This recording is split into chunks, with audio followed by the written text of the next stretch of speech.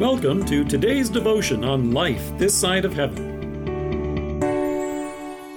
The Word of God from John chapter 3, verse 16. For God so loved the world that he gave his one and only Son, that whoever believes in him shall not perish, but have eternal life. Have you ever seen church signs that have posted only a portion of John 3:16? It's fairly common to drive down the road and see a sign that reads, God so loved the world. And there it stops. It may be that because the verse is familiar, they're hoping that your mind will automatically fill in the rest. What's more likely to be true is because church signs are usually small, they only come with a limited set of letters.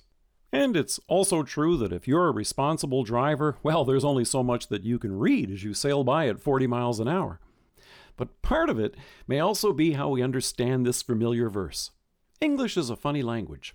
That little Greek word that we translate so is an adverb, but in the context of John 3:16, its purpose is often misunderstood as a submodifier, which is used to convey emphasis. So, for example, you might say to your wife, "You are so beautiful."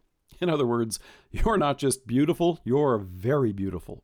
If you went fishing, you might tell your friends about the big fish that you caught, and they might ask you, well, how big was it? And you might respond, oh, it was so big we could barely pull it into the boat. So in the case of John 3:16, it's often understood as meaning, wow, God really, really loves the world. He loves it so much. And that's true. God's love for his creation is astounding and remarkable, and many hymns and praise songs have rightly been written about it. However, the tiny word so links it to what comes next in the verse. In this manner, the verse holds that God so loved the world in this way, or he demonstrated it in this manner. And then you can't help but sit up and want to hear what comes next. In his first letter, John tells us that God is love. Everything that you and I know about love comes from God because he's the source of it. Now, when you and I hear God so loved the world, you can't help but want to know more. How has he loved it? Tell me more. How has he shown it? And that tiny little word so in John 3:16 reminds us that he did it in this way. God so loved the world that he gave his one and only Son. Sometimes when John 3:16 is printed out, it stops there.